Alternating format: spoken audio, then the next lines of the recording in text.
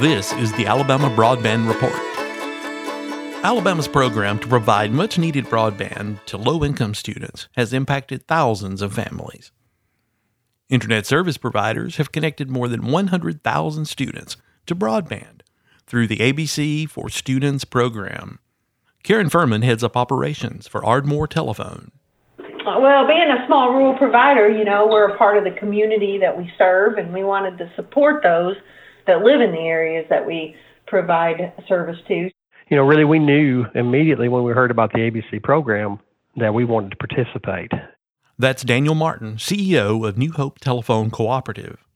Really just serving our communities at the core of our cooperative values.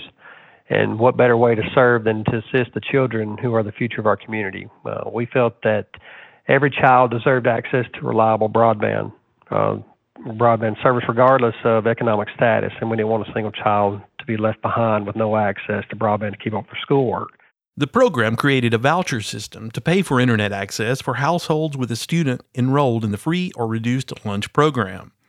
Covering broadband service through the end of the year, the program was funded by Alabama's share of the Federal CARES Act. Several of the broadband companies providing access to eligible students were community-based providers like Farmers Telecommunications Cooperative. FTC is a cooperative, and it's our mission to serve our communities with a premier broadband network. It promotes economic growth and improves the quality of life. That's Brandy Lyles, FTC's Manager of Marketing and Public Relations.